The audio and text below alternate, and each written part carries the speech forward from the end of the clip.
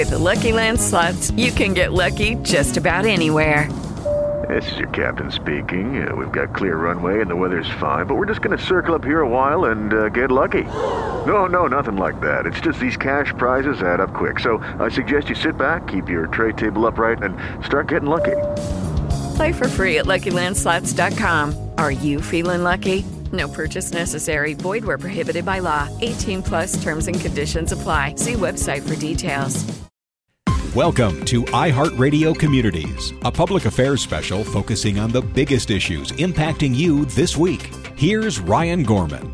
Thanks for joining us here on iHeartRadio Communities. I'm Ryan Gorman, and we have some great conversations lined up for you. In a moment, we're going to spend some time discussing efforts to come up with the coronavirus vaccine, something I'm sure everyone is interested in. Plus, we're going to speak with an advisor to the Pandemic Action Network to lay out what you need to know about testing and contact tracing.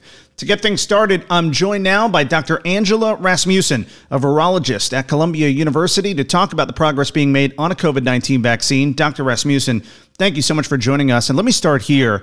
Putting aside the expedited work being done on a coronavirus vaccine for the moment, explain how the process of coming up with the vaccine typically plays out.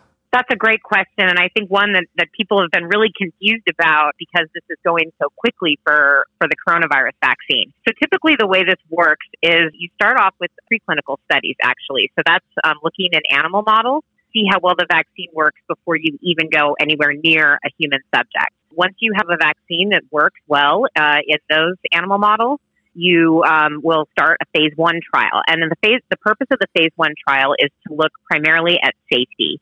So is the vaccine going to harm the people that it's given to without any kind of concern for whether or not the vaccine works? You can kind of get some limited information from continuing to follow those subjects about the types of immune responses that they might mount to the vaccine.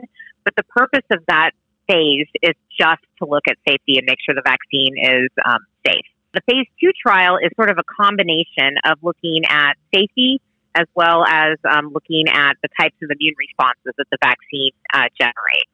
So this would be more detailed studies about antibodies, about potentially T-cell responses that the vaccine can induce. And maybe you might get some efficacy data depending on how large and the type of trial that is designed. But the purpose of the phase 3 trial is really to look at efficacy, so whether or not the vaccine actually works. And of course, in the phase 3 trial, you'll continue looking at safety. You'll continue making sure that in a large group of people, the vaccine is safe to give to people. But the main purpose, as I mentioned, is to look at whether or not the vaccine works. And the way that that's done is by vaccinating a lot of people, so usually in the thousands, waiting for those people to be naturally exposed to the pathogen you're trying to protect against, and then comparing them to an equally large control group to determine if the people in the experimental group were more protected than the people in the control group against the pathogen. So only then, and that usually takes years sometimes, depending on how prevalent the disease you're trying to vaccinate is. After that, looking at long-term immune responses as well, the vaccine will be approved, and then they can start manufacturing it and taking it to the public. People are hearing a lot about antibodies in relation to COVID-19 and whether or not immunity from the virus will last. What do we know at this point about that aspect of this novel coronavirus? That's an excellent question, too, because I think the discussion around this topic has been really confused about the way that the immune system normally works. So how the immune system normally works when you're exposed to a pathogen or you're vaccinated against something is you will get a quick spike shortly after becoming infected or being vaccinated of what we call IgG antibodies. And most of these antibodies are what we call neutralizing, meaning that they render the virus non-infectious. After that initial spike, though, those antibody levels will normally drop, and then they'll be maintained at a lower level over a longer period of time. The best vaccines will maintain these antibody levels for years, sometimes providing lifelong immunity. Sometimes you need a booster shot to maintain these sort of baseline levels of antibodies that are part of the immune response. So it is actually normal to see antibody titers waning after natural infection. Probably as well, we will see them do that after immunity or after immunization. However, it's really, really important to note that antibody titers alone or antibody levels circulating in the blood don't necessarily indicate whether you are functionally protected from reinfection with that virus again. We do know that antibodies are important, but there are other parts of the immune system that also contribute to immunity. So T-cell responses, for example. T-cells are, they do a lot of things. They are primarily the coordinators of immune responses, as well as having the capability to go out and kill infected cells. So they're a really important part of lifelong memory immunity, as well as antibodies. And those are probably playing a role. In fact, we have increasing evidence that for coronavirus, T-cell responses may be very important. So just looking at antibody levels alone doesn't really tell us that much about whether being infected once or being vaccinated will provide protection. We don't have any real evidence that people are being reinfected who have recovered from COVID-19. So there probably is protective immunity being induced in the vast majority of people who become infected with it. Hopefully, that will also apply to any vaccine that's developed. I'm joined now by Dr. Angela Rasmussen, a virologist at Columbia University, to talk about the progress being made on a COVID-19 vaccine. So this is a novel coronavirus, a new one, but we do know quite a bit about coronaviruses from the ones we've dealt with previously, like SARS. Does that help us in our efforts to come up with a vaccine? It's definitely helping us. So after SARS Classic emerged in 2003, and MERS coronavirus emerged in 2012, we certainly knew that there was the possibility that novel coronaviruses might emerge from the reservoirs and wildlife and cause epidemics or pandemics. So we had already begun working on different vaccine platforms to target these viruses. And some of them, in fact, the vaccines that are furthest along in the clinical trial process are really the direct result of this type of research. The Moderna vaccine, for example, was already being developed for MERS coronavirus. That allowed those researchers, as soon as they got the sequence for SARS coronavirus 2 in early January, to begin making a vaccine for that pathogen. So this past body's knowledge about coronaviruses has been incredibly helpful in our responses to this one.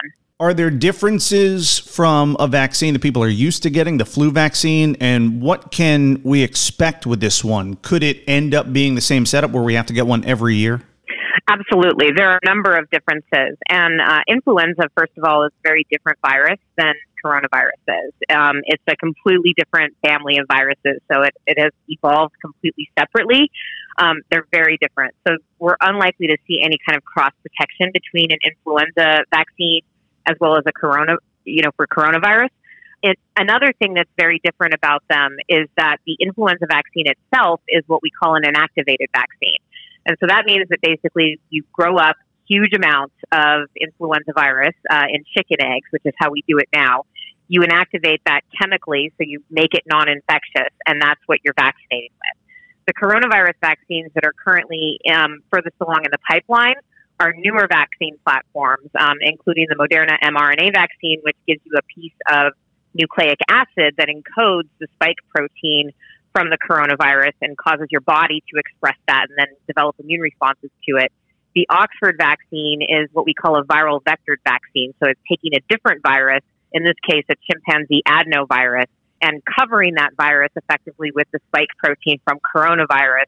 So you have another virus that's not very pathogenic replicating in you.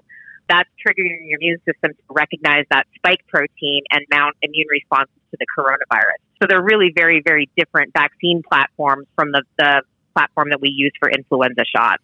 I'm joined now by Dr. Angela Rasmussen, a virologist at Columbia University, to talk about the progress being made on a COVID-19 vaccine. Obviously, we want a vaccine as soon as possible, but there is some concern about whether or not we're rushing the process because of the scale of this pandemic. What are your thoughts on the pace of the progress so far? Well, no question. The accelerated pace of the vaccine development pipeline certainly prevents us from looking at longer-term effects of these vaccines. So even though phase 1/2 trials have been completed for the Moderna and the Oxford vaccines, and we know that they have relatively acceptable safety profiles in the short term, we don't know much about long-term adverse effects, and we don't know much about long-term immunity, or what we call durability, so how long that immunity lasts. So that is certainly a concern, but at the same time, this is such an urgent public health problem that we really, out of necessity, had to compress this process into a much shorter period of time. What I do know and what I have more confidence in is the fact that after these phase 3 trials, the same standards for approval will apply to these vaccines. So they have to be safe in large numbers of people. They have to be effective. They have to show at least 50% efficacy, meaning that at least 50% of the people in the phase 3 trial are protected by the vaccine against severe disease at the very least. So we are still using the same standards for these vaccines that we would use for any other vaccine.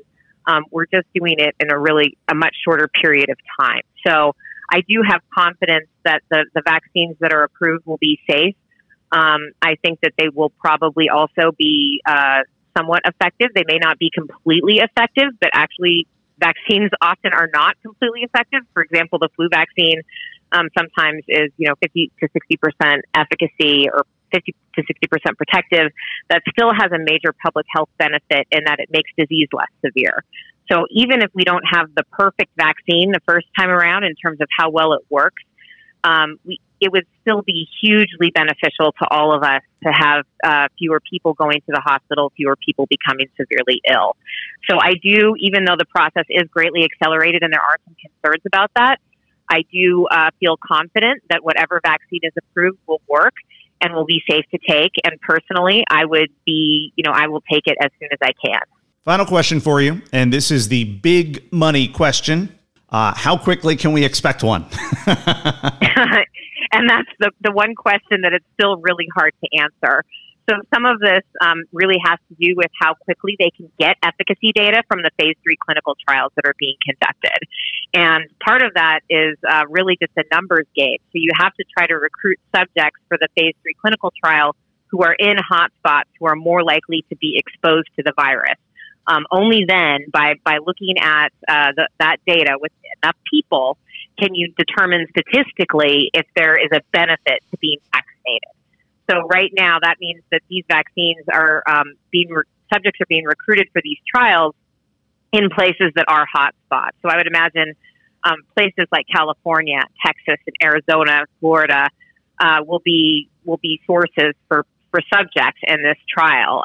The Oxford vaccine, I know, is being trialed in Brazil and South Africa, where right now there are high rates of community transmission. So a lot of it depends on how quickly we can get efficacy data from people in these hotspots, and they can be somewhat of a moving target. Certainly, in March, it would have been great to recruit subjects for a trial like that in New York. Now, it would be bad to do that because there's not very much community transmission occurring in New York State. It's actually one of the few states that does not have a climbing case count. So a lot of it really depends on that. I suspect that the second they get some statistically robust efficacy data, the process will move forward. And one thing that Operation Warp Speed has done has invested in the vaccine manufacturers themselves so they can start preemptively manufacturing these vaccines before they're approved. Normally, a pharmaceutical company would not do that because it's a huge economic risk. In this case, Operation Warp Speed has offset that risk for these companies so they can go ahead and begin manufacturing, which will make it faster to roll that vaccine out to the general public. But one thing I think people should keep in mind is that even though that's happening, and even if we get efficacy data by late August or September, there's still going to be a delay at which this is rolled out to everybody. It's really difficult to manufacture hundreds of millions, potentially billions of doses of these vaccines. And so people are going to be getting access to the vaccine probably in a priority-based way. So I would imagine that initially probably first responders, frontline healthcare workers will get access, other people who are essential employees, perhaps people who are very vulnerable.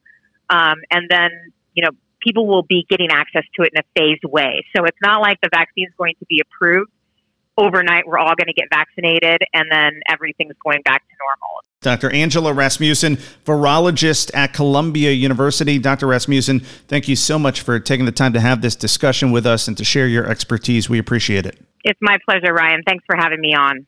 Finally, for some more insight into this current pandemic, I'm joined by Dr. Beth Cameron, Vice President for Global Biological Policy and Programs at the Nuclear Threat Initiative. She's also an advisor to the Pandemic Action Network. Dr. Cameron, thank you for taking some time to talk to us about the work your organization's doing. And let's begin with some background on the Nuclear Threat Initiative, how the organization came about, and its mission.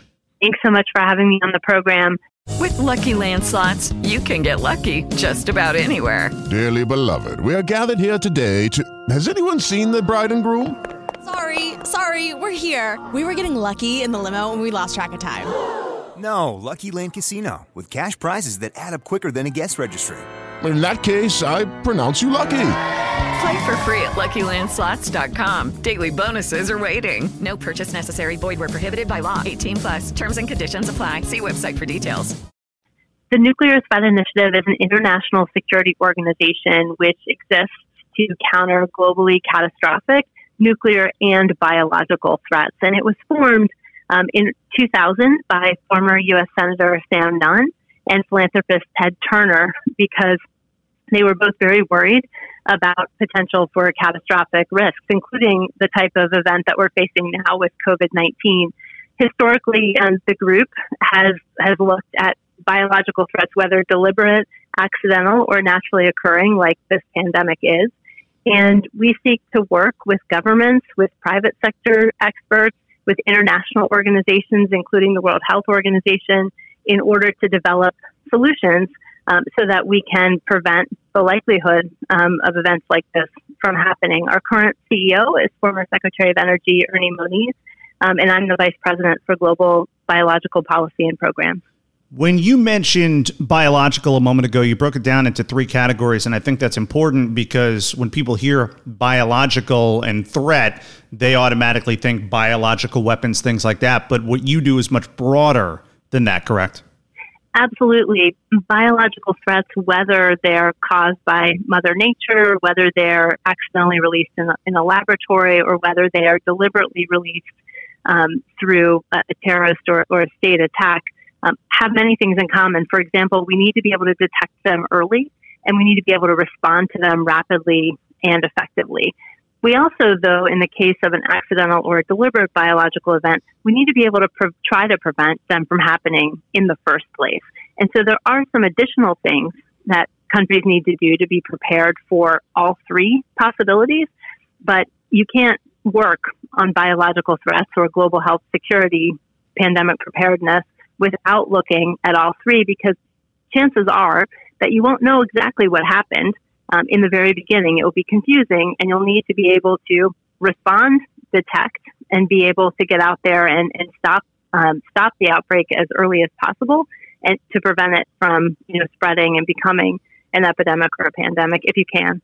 Let's focus for a moment on the growing threat of global biological risks, specifically coming from nature: SARS, MERS, H1N1, COVID-19. It seems like we're seeing more and more of these viruses that go from an animal to humans. Talk a little bit about how that risk has grown over the past couple of decades.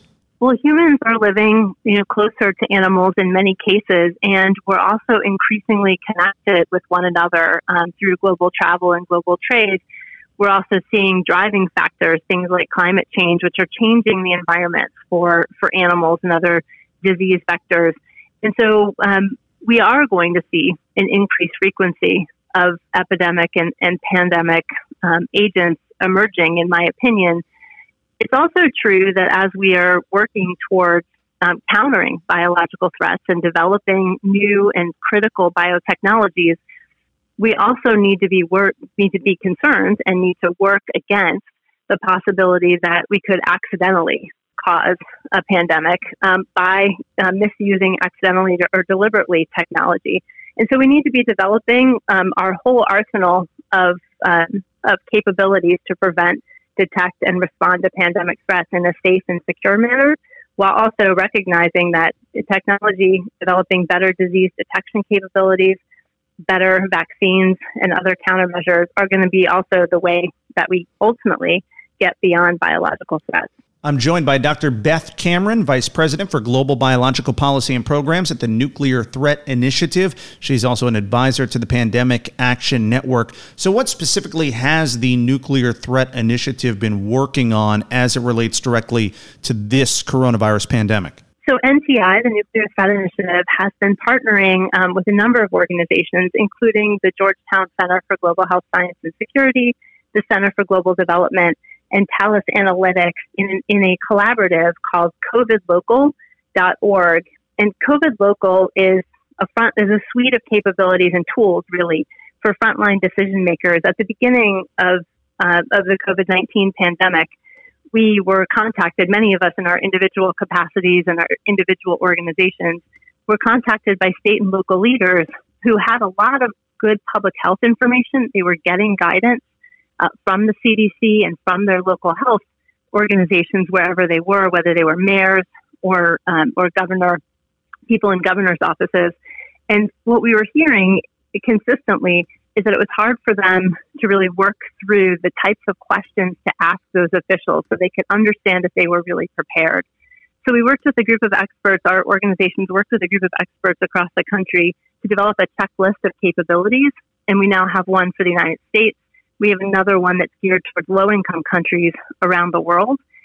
We also worked to develop a suite of metrics, a common set of metrics, so that if you're sitting in any given state or locality in America, you can look through the types of capabilities you should have in place in order to look at your social distancing policies for COVID-19 as states begin to reopen, and now as states are considering whether to contract those policies. And then finally, we have a new tool on that website called COVID AMP, which is geared at allowing policymakers and decision makers in states and localities in the United States and around the world to be able to assess whether policies they have in place are actually working, and to be able to retrospectively look at when a policy was put in place, if it actually helped to suppress, to contribute to suppressing the disease and reducing the case count. So we're really excited about continuing to build on this, and we'd love to have feedback from local leaders who might be listening to this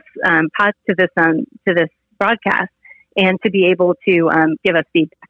Again, the website is covid-local.org. That's covid-local.org. I'm joined by Dr. Beth Cameron, Vice President for Global Biological Policy and Programs at the Nuclear Threat Initiative, and she's an advisor to the Pandemic Action Network. Let's talk about testing and contact tracing for a moment. Can you explain the purpose of both of them and how they should work in conjunction with each other in order to help mitigate the spread of the virus?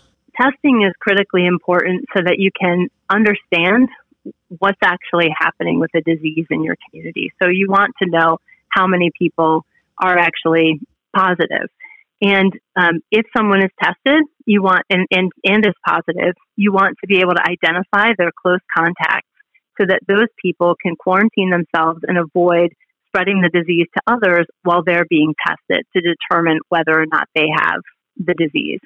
So I'm speaking here about viral testing to see if you're actually infected with the disease currently and capable of spreading it to other people. There are other kinds of testing, antibody testing, for example, to be able to tell whether or not you've been infected in the past with the disease. And those tests right now are less reliable and less easy to understand the results, because we're still learning a lot about immunity to this virus and whether or not antibodies actually last for a long period of time or not. And so the critical factor for understanding how to suppress the disease in the community is really the diagnostic test with a nasal swab, which people are given to be able to test whether or not you have the genetic material for the virus in your respiratory system and are capable to transmit it to other people. So the ultimate goal of testing and tracing is to prevent each person from being able to spread the disease to one or more other people, so we can ultimately reduce the number of people who are infecting others. And over time, you bring that curve that everybody's been watching down to the point where each person is not actually infecting another person. And that's how you control disease. So it's quite important to get test results quickly, so that you are not spreading the disease inadvertently, and you know that you're actually infected and that your contacts are infected. And right now, in America, the test turnaround times are quite high. In some cases, we're seeing test turnaround times of a week and sometimes even more. And if you don't get your test back for 7 or more days, and you're not isolating yourself in the meantime, you can be spreading the disease. So what I'd say is that as people are being tested, if they're able to isolate themselves from other people, that's really the right thing to do while you're waiting or to get your test results. You really want to quarantine yourself. And then if you are positive, to remain in isolation for that 2-week period of time. Really challenging for people who have essential jobs, really challenging for people who don't have the means to have supported isolation. And so those are activities that really need to be supported with financial resources so that people are actually able to do that and reduce spread of the virus. I just want to follow up with one more question on testing and contact tracing. Obviously, our goal is to make it more widely available, more efficient. What are some of the solutions in order for us to do that, to do what we're doing, but even better? Really important for us to ramp up testing capability and contact tracing in the United States. And there are a number of barriers. But the first thing that I want to say is that it's quite important to actually have an understanding of what all the barriers are, because they're different in different places. In some parts of the country, there actually is enough testing processing capability, but there isn't necessarily a way for another state to access that capability. So that, for example, if you have capability at a university in Boston and you're in Arizona in a place where you're overwhelmed and don't have enough testing capacity, making sure that there are agreements between states in place to utilize each other's capability and to have a system, a federal unified system and plan for doing that is quite important. So first, understanding where the gaps are and how to target resources to fill them. Second, taking advantage of rapid diagnostic testing and really aggressively pursuing rapid testing and innovation to get more use of rapid tests in America. The quicker the turnaround time, if we can get it down to 24 hours, that's best. We want people who are positive to be able to isolate so that they can't spread the disease to others, and to know as quickly as possible whether or not that's the case. We also have a reagent shortage in this country, and reagents are the chemicals that are used in tests. And we really need a mechanism to be able, in my view, to be able to produce enough reagents to last us for the next 24 months. Even when we have a safe, affordable, and equitable vaccine in the United States and around the world, we're still going to have COVID-19 in the world, and we're going to need to be able to be prepared to test. So we need to be planning using tools like the Defense Production Act, for example, to be able to create enough reagents, enough swabs, and enough test kits so that we're able to be prepared and, in fact, over-prepared for COVID-19 for the foreseeable future. And final question for you. I'm talking to Dr. Beth Cameron, Vice President for Global Biological Policy and Programs at the Nuclear Threat Initiative and an advisor to the Pandemic Action Network. Right now, we're dealing with this resurgence of the virus. We've got the looming threat of a second wave in the fall that coincides with flu season. Why is a second wave likely? Why do many experts think that is quite possible it's going to happen? And how would the flu coinciding with that complicate things? The first thing I want to say is that we're still in the first wave of COVID-19. Unfortunately, we haven't been able to suppress it in the United States. And so with 60,000 or so cases a day still in America here in July, in August, in September and October, and moving into flu season, it's likely that we're going to be still dealing with a large number of cases of COVID-19 at a time frame when we'll be seeing an increase in people experiencing symptoms consistent with the flu and also common colds. And so as people start to move indoors as it gets colder, you can see an increase in the likelihood of spreading COVID-19 as well as the flu when it emerges. And we'll see an increase in need for people to be tested, not being able to necessarily differentiate between who has flu and who has COVID-19. Also, as we start to see people getting the flu and experiencing sickness, that's another factor that will go into overwhelming already overwhelmed healthcare and hospital systems. So it's really important that we do everything that we can right now in July, in August, and in September before flu season to get our caseloads down, to be able to have a collective way of dealing with COVID-19 in this country, such that we are able to respond to an increase in caseload and also the addition of the flu that is likely to come in the fall. Dr. Beth Cameron, Vice President for Global Biological Policy and Programs at the Nuclear Threat Initiative. She's also an advisor to the Pandemic Action Network. Dr. Cameron, thank you so much for joining us and sharing your expertise on this issue. We really appreciate it. Thanks so much for having me on. Of course, a big thanks to all of our guests and to all of you for listening to iHeartRadio Communities. I'm Ryan Gorman. Stay safe. Judy was boring. Hello. Then Judy discovered ChumbaCasino.com. It's my little escape. Now Judy's the life of the party. Oh, baby, mama's bringing home the bacon. Whoa, take it easy, Judy. The Chumba life is for everybody. So go to ChumbaCasino.com and play over 100 casino-style games. Join today and play for free for your chance to redeem some serious prizes. ChumbaCasino.com. No purchase necessary. Void where prohibited by law. 18+ terms and conditions apply. See website for details.